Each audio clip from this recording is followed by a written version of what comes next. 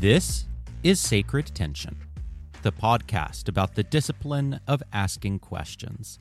And my name is Stephen Bradford Long. All right, well, in the previous episode of Sacred Tension, I had a moderated discussion with the progressive Christian apologist Randal Rauser. And in this episode, we continue our conversation. This conversation originally appeared on Randal Rauser's YouTube channel, and I suggest that you subscribe. There is a link in the show notes.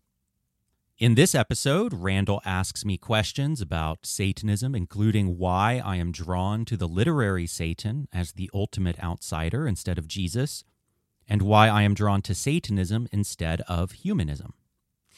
We also discuss the 7 tenets of the Satanic Temple, and we explore agreements and potential disagreements. This was a fantastic discussion, and I hope you enjoy. As always, if you like what you hear, please consider becoming a paid subscriber on Substack. There is a link in the show notes. For $5 a month, you get extra content, and you support the long life of my work. And now, I give you my second conversation with Randal Rauser. Well, I'm pleased today to be joined with Stephen Bradford Long, who's host of the Sacred Tension podcast, a former Christian and current minister in the Satanic Temple. Stephen, you can give me the correct title in a moment. And we recently had a dialogue hosted by John Moorhead, and it was wonderful. I really enjoyed it. Stephen is now my favorite Satanist, although admittedly I have got a short list of people I know from this perspective, namely one. But he's great, and that's why I wanted to have a conversation with him. You can visit him online at stephenbradfordlong.com. Stephen, let's begin by you introducing yourself, giving us a quick synopsis of your journey, how you became a Satanist, and then what that means. Perfect. Thank you so much, and it's such a pleasure to join you. I appreciate your hospitality. So I am a minister of Satan in the Satanic Temple. That does not make me a spokesperson for the Satanic Temple, I have to clarify. So in this conversation, I'm only speaking for myself and perspectives and experiences and not for other members of the Satanic Temple. And I started out Christian. I was raised in a charismatic Presbyterian household, which is a strange combination. I was raised very devout. I was a missionary and youth with a mission. And over time, my faith slowly stopped making sense to me, but I deeply valued the role of religion in my life. And through that process of losing faith, but valuing religion and still finding it important to me, the structures, the rituals, the community, all of that stuff that provided a scaffold for my life, I found all of that in the Satanic Temple when I left the Christian faith in 2017, and I've been with the temple ever since. And I have been a religious writer and blogger for over a decade. I've mostly written about LGBT issues, but in recent years, I've written about non-theistic religion and Satanism in particular, and all kinds of stuff. So, from the very get-go, there are some clarifications to make about my Satanism. The first is that I am non-theistic, and the Satanic Temple is non-theistic. So I don't believe any god or gods, Satan, or the supernatural. Instead, it is a symbolic religion. Satan is a symbol that helps us orient our lives towards our deeply held values. Second, it is rooted in the literary Satan, first found in Paradise Lost. And then there's a long literary tradition of envisioning Satan as the ultimate outsider, as a revolutionary, as the one who stands up against arbitrary authority. So much less inspiration found in the biblical Satan or in the Christian Satan. Third, it is important to note that Satan in the Satanic Temple is not the ultimate symbol of evil. He is not the ultimate evil. In fact, he is a fictional figure who is a hero and champion of the outsider. And fourth, the Satanic Temple and the Church of Satan are two different organizations. So the Church of Satan was founded in the 1960s by Anton LaVey. It was also non-theistic. The Satanic Temple was founded in, I believe, 2013. They have very different principles apart from kind of the shared non-theistic view of Satan. And so, yeah, those are some necessary clarifications to get out of the way up front, because people always have questions immediately. Yeah, I'm just thinking, I took a course on John Milton in university, so I was thinking what his thoughts would be about the Satanic Temple being inspired. He would be horrified. Yeah. He would be absolutely horrified, and he's probably spinning in his grave for sure.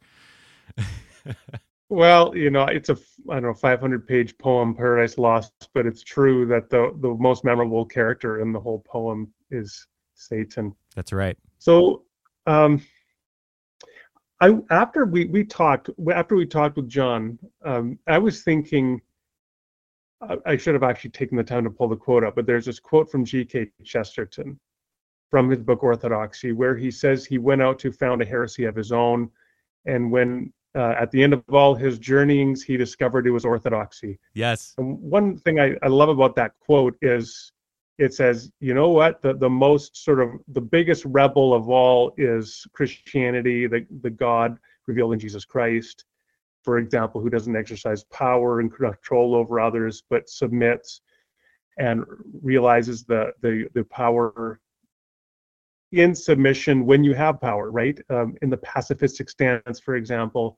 And time and again, when we see people like in the civil rights movement, for example, that have taken Jesus seriously in his pacifistic stance and so on, that this can change the world. And it's a pretty radical vision that the most heterodox or heretical view is orthodoxy. So straight out of the gate, I'm going to say, why not go to Jesus as the symbolic representative rather than the literary character of Satan to achieve the things you want to achieve? Yeah, I think a lot of it has to do with the creedal claims that are confessed within Christianity, because the answer is I wanted to.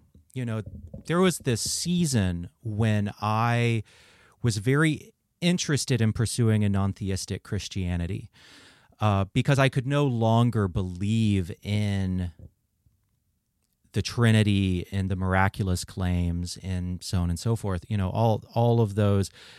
All of those really central claims that have been central through Christian history and are still today. That doesn't mean that people who don't believe them aren't Christian. Of course, there are Christians who don't literally believe the creeds and all that. There's a broad variety of Christians. So there was a period when I wanted to, because I still see Christ as a beautiful symbol. But I had spent my entire life fighting for my inclusion in the church as a gay person. And that was the big fight of my 20s. And I did a lot of work and a lot of activism and a lot of writing and a lot of organizing and all of that stuff. And by the time I lost my faith and I was looking to explore a place within Christianity where I didn't have to affirm the creeds, where I couldn't say, I believe this is true. I can't even trust that these are true. I have no faith. But you're absolutely right that Christ is this ultimate outsider figure as well. I wanted to have a place within Christianity where I could do that, and I just couldn't find it in my particular communities, even in progressive communities, and by that time I was so tired of fighting that I just decided that fight was over. I had decided that I had had enough fighting, and I wanted to go to a place where I didn't have to fight to carve out what I thought was true. I think it is true that homosexuality is morally acceptable, and I thought that it was true, and I think that it is true that there is no God in a supernatural deity with consciousness, with will, with volition, who interacts in our world. I wanted a religious community where I didn't have to fight for that. But where that was an intrinsic part of the religious community, and I found that within TST, and I just took to it immediately, and I've been there ever since. So the answer is really quite personal. I don't think that I will never say that my life journey is purely rational. I'm not a Vulcan. It came out of I left Christianity, I think, because I stopped believing, and then because I stopped believing, I left it because of fatigue, because I just was not willing to fight anymore in a place that felt inhospitable to me. When I take a look at what the Satanic Temple seems to stand for, including the sort of naturalistic stance, the embrace of science and reason and things like that, autonomy, maybe a libertarian spirit in there. Anyway, it seems to me it's like you could probably find all that stuff in humanism. So could you see yourself just identifying with humanism, or is there room for a sort of inter-religious dialogue between humanism and Satanic Temple, or what are the key differences? Yeah, so I mean, the key differences, I think, is that humanism, I would say that most of my values could be described as humanist, but the problem is that humanism doesn't have a central guiding myth and narrative and symbol and symbolic structure around which people can lead their lives, and that's important. We're human beings, we're storytelling creatures, and having a symbolic structure and a canon of stories and myths and parables and symbols and icons around which we can perform rituals and bond and have that cathartic experience and all of that stuff. We're human. That's important. Humanism does not have that. And so that's why I always found humanism lacking, even though I agree generally with humanism.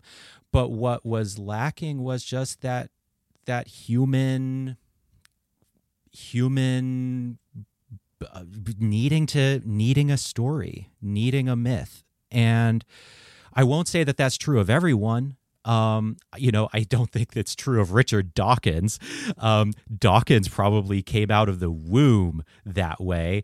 So I won't say that everyone needs what I need, but I do think that I am happiest when I have a narrative structure that provides myth and community and symbol. Well, I actually do think that someone like Dawkins does deeply resonate with those categories. But when I read like his book, I think it's The Magic of Reality.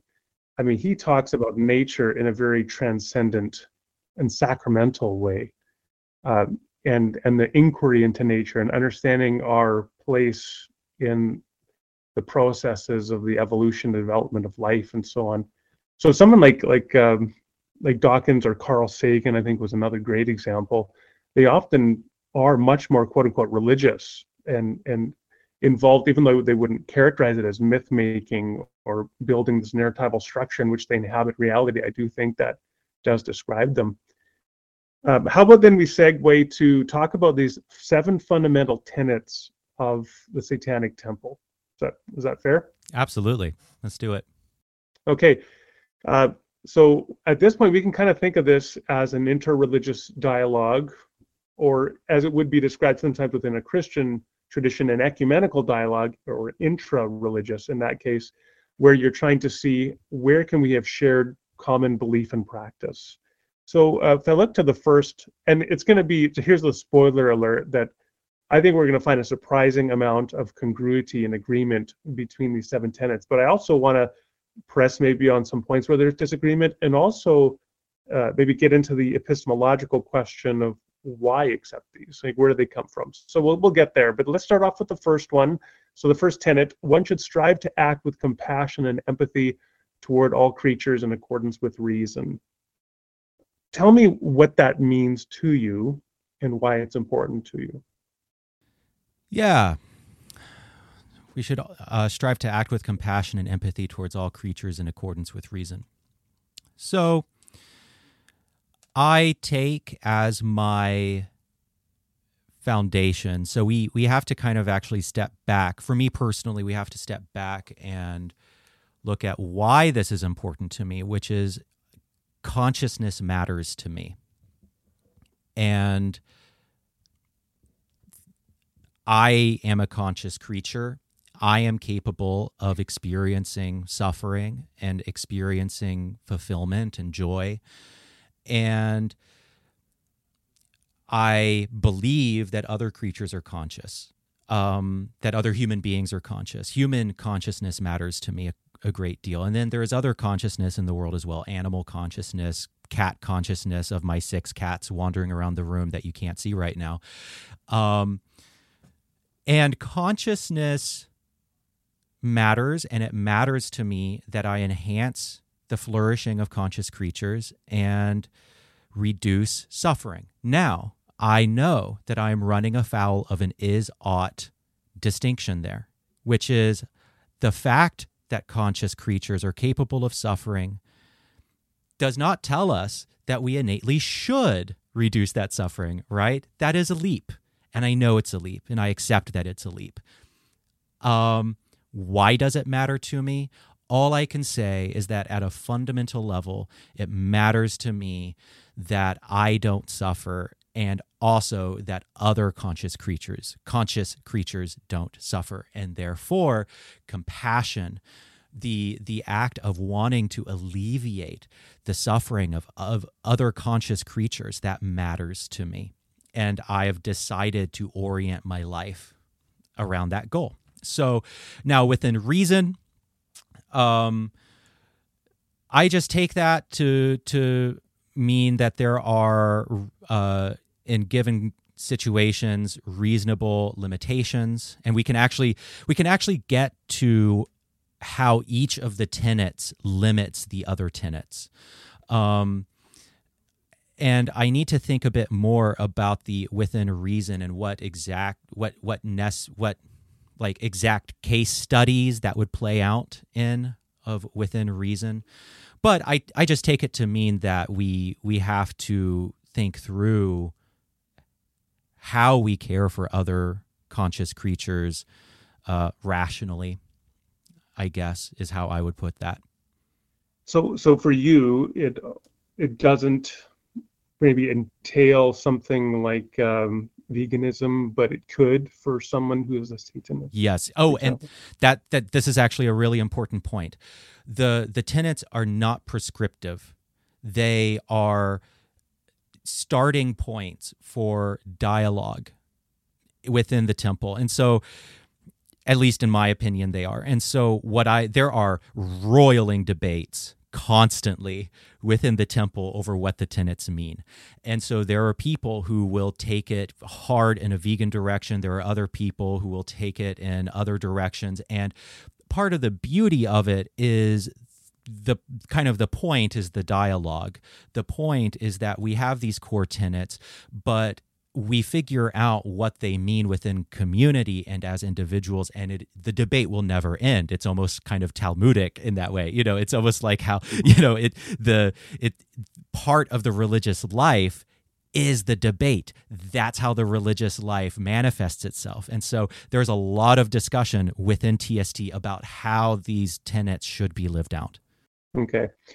It may be fair to say then that the function of the fundamental tenets, certainly at least on your take, is that these 7 tenets, they function as a centering document in a sense rather than a boundary document, which would be a similar distinction within Christian discussions about the function of creeds or statements of belief. Some people want to view them and apply them as boundary documents. If you don't affirm everything the way I affirm it, you're not in the club. Others are saying, no, these are more functioning as centering documents. These are shared values and beliefs, but there's going to be blurring around the edges, but we have a shared interest in commitment to the statements here and living them out, whatever that ends up looking like. So closer to a centering document.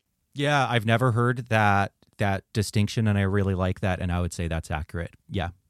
Okay, number 2, the struggle for justice is an ongoing and necessary pursuit that should prevail over laws and institutions. I mean, this has Jesus all over it from my perspective.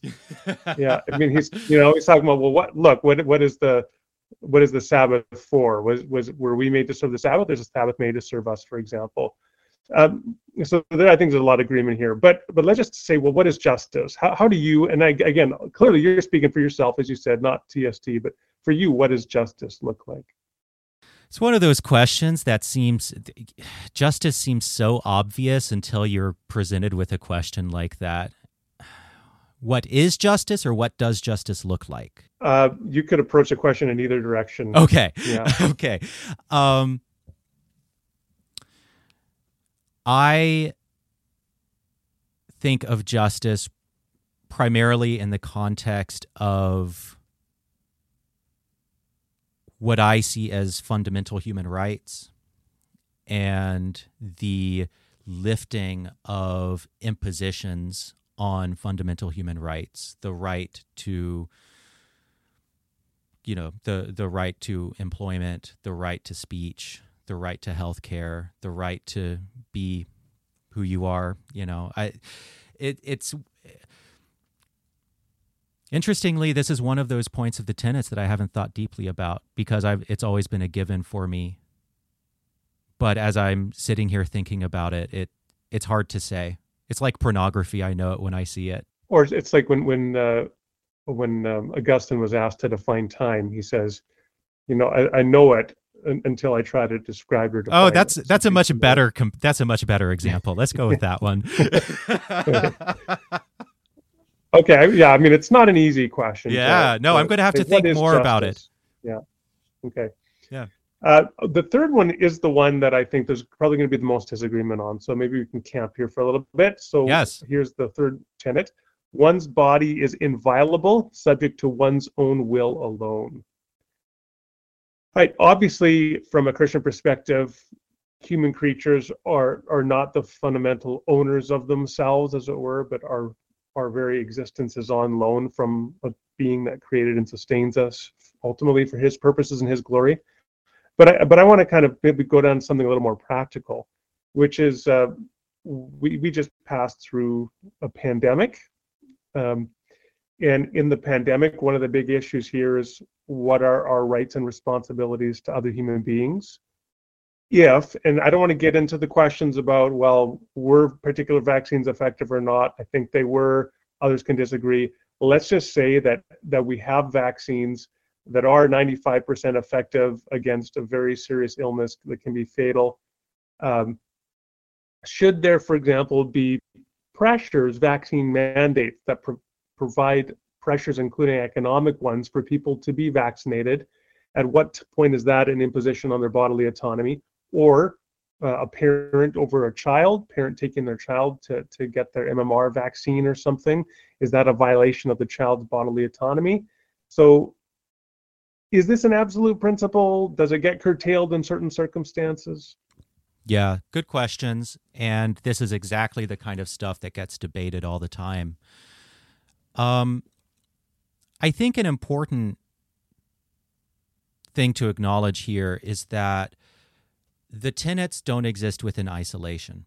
And I think that's incredibly important, because I think any single principle, maybe not any single principle, but many single principles, when they are on their own and isolated from other principles that constrain them, they become pathological. And so, you can look at any number of these tenets and kind of think through ways in which, if they are all else being equal, if they are just taken as their own as a single principle, they can become pathological, even really positive seeming ones.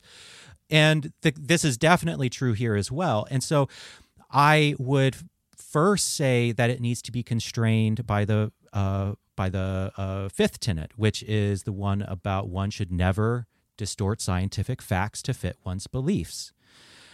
Well, if the science on vaccines is established, then that constrains bodily autonomy. That constrains what a Satanist can do with bodily autonomy, right? And so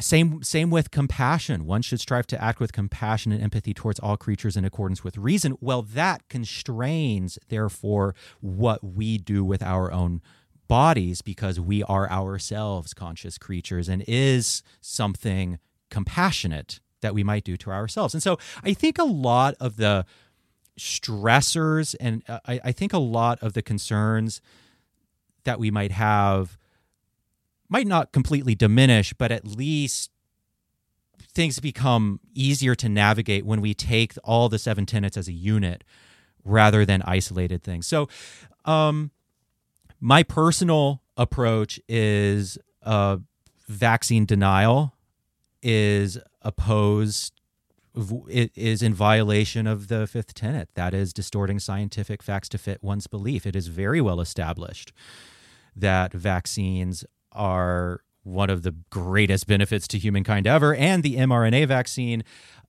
is safe.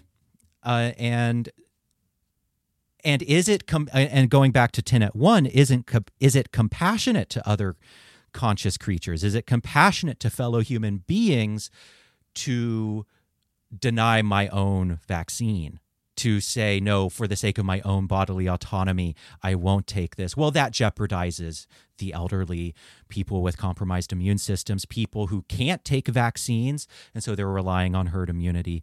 And that jeopardizes them, right? And so to me, it's a very clear cut. Now, I'm sure that I don't think there are many TST members who disagree with me in that, but there probably are. But that's how I interpret it. Okay. Fair enough. We'll go through the other ones. I just wanted to ask, before I forget, as an aside, how many people would identify with the Satanic Temple globally? Do you have an idea?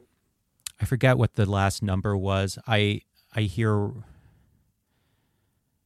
I'm afraid of saying the wrong thing, but I think it's 100,000. Okay. Quite small. Well, yeah, I mean, it's not insignificant. Not insignificant. It might have surpassed that by now. It might be slightly lower than that, but it was in that ballpark, I think.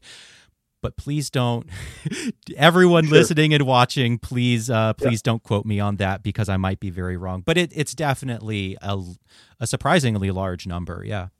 Mm-hmm. Number 4, the freedoms of others should be respected, including the freedom to offend.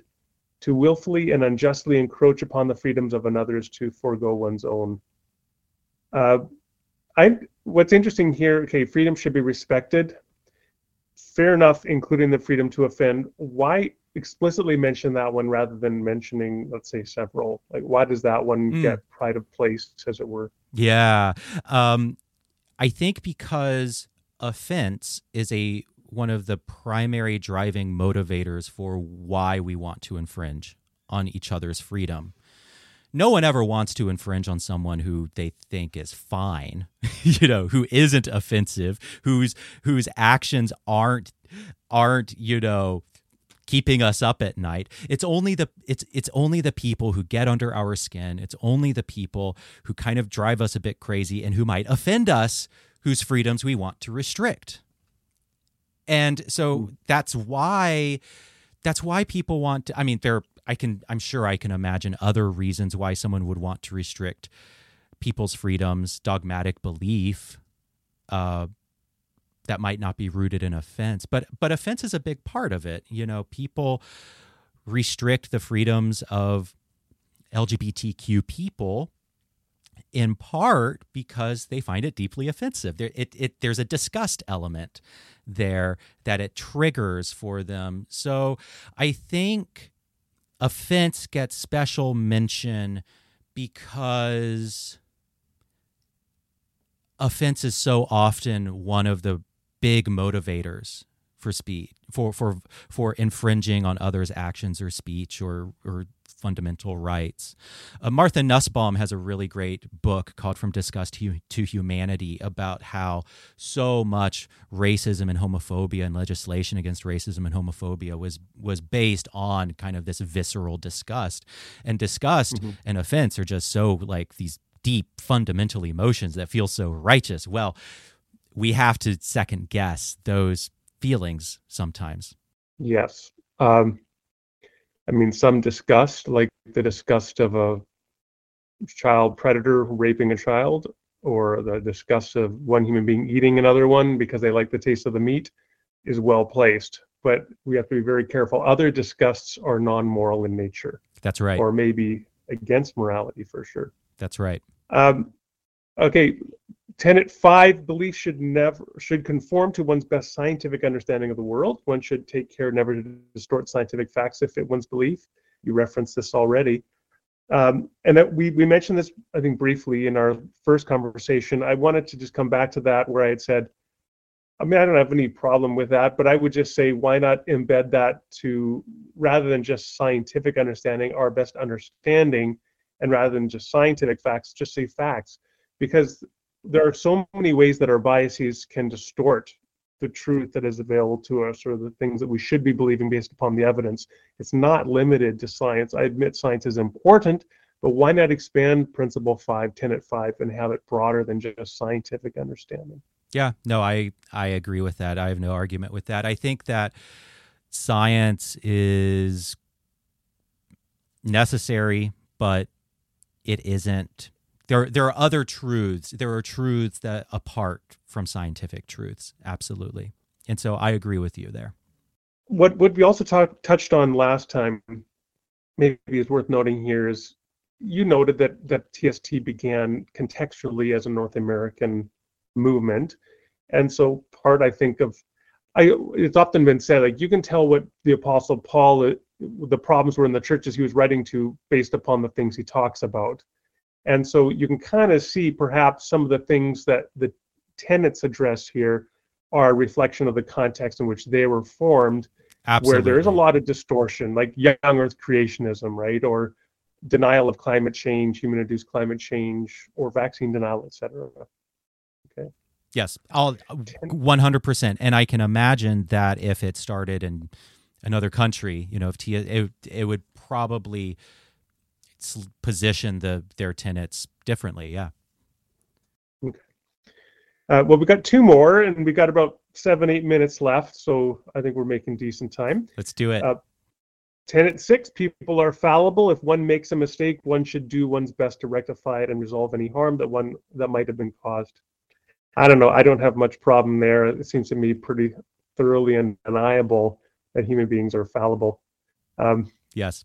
Anything you want to say about that one in particular? Just that this is the one that I come back to regularly. I have these tenets front of mind day after day after day. I meditate on them every day. And this is the one that I find myself needing to return to the most because I am deeply flawed and I often have to apologize. So this is, and this tenet motivates me to do that. So it's helpful to have a set of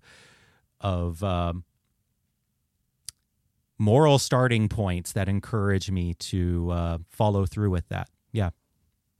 The fact that you said you meditate on them every day, and that it kind of is a launching point for me to ask a big question prior to discussing the seventh tenet, and that is the question of authority. So we could also get into here the question of epistemology, of knowledge, and so on. So if you ask a Christian, well, why do you believe X, Y, and Z? Well, they say, well, I believe God revealed in the Bible, something like that. If you ask somebody else, like a humanist, they might have a different explanation for why they endorse the Humanist Manifesto. What would your response be for why you grant these 7 tenets that kind of authority in your life to be centering points of daily meditation, rather than some other statement like the Humanist Manifesto or the Tao Te Ching or something else? I think it's because it was the best it was the best crystallization of the values that I was already trying to live. And so it was kind of this external representation of the things that I already believed at that point. But also, it made it livable in the context of community. And I think that's really important because I am accountable to the community. As a minister, I am accountable to the community. And so it made, so the tenets, 7 of them, they're very simple. That's nice. And it's a starting point for discussion and attempting to live a good life. But yeah, 2 things. They were a confirmation of what I already believed. And second, the communal aspect of it makes me accountable to them. And I think that's helpful. Okay. Tenet 7. Every tenet is a guiding principle designed to inspire nobility in action and thought. The spirit of compassion, wisdom, and justice should always prevail over the written or spoken word. I have a couple of questions about this. First one, is it fair to say that this is kind of leaning toward a situation ethic over against a deontological ethic? Or do you think that this tenet just underdetermines, doesn't really address that sort of question of normative ethical framework? Could you define those terms for me? You used a word, deontological. Okay, so a deontological refers to a deon obligation. So the idea that ethics is founded on rule following of moral obligations, classically identified with Immanuel Kant and his categorical imperative. You always ought to act so as that your action could be willed a universal law. And Kant's approach to ethics is standardly equated with identifying what the right principles are and then following the principles. So if you're in a library and it says do not reshelve books, and you take a book off the shelf, you cannot put it back. You have to technically go put it in the library cart and let the librarian put it back, because that's what the rule says.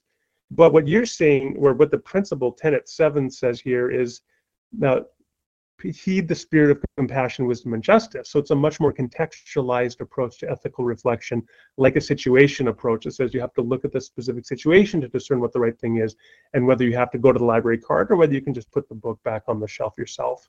Yes, absolutely. And also there's a really good story that illustrates this. So when early in TST history, which was a decade ago, at the beginning, when I don't know if it was at the beginning, I think this was 2015 or something, when Malcolm and Lucian and other people at headquarters in Salem were making the Baphomet statue, which is the really famous Baphomet with children statue that everyone who has ever seen any news story about TST is familiar with. They were presented with the option of putting the 7 tenets on the back of the statue, on the back of the chair that Baphomet is sitting in.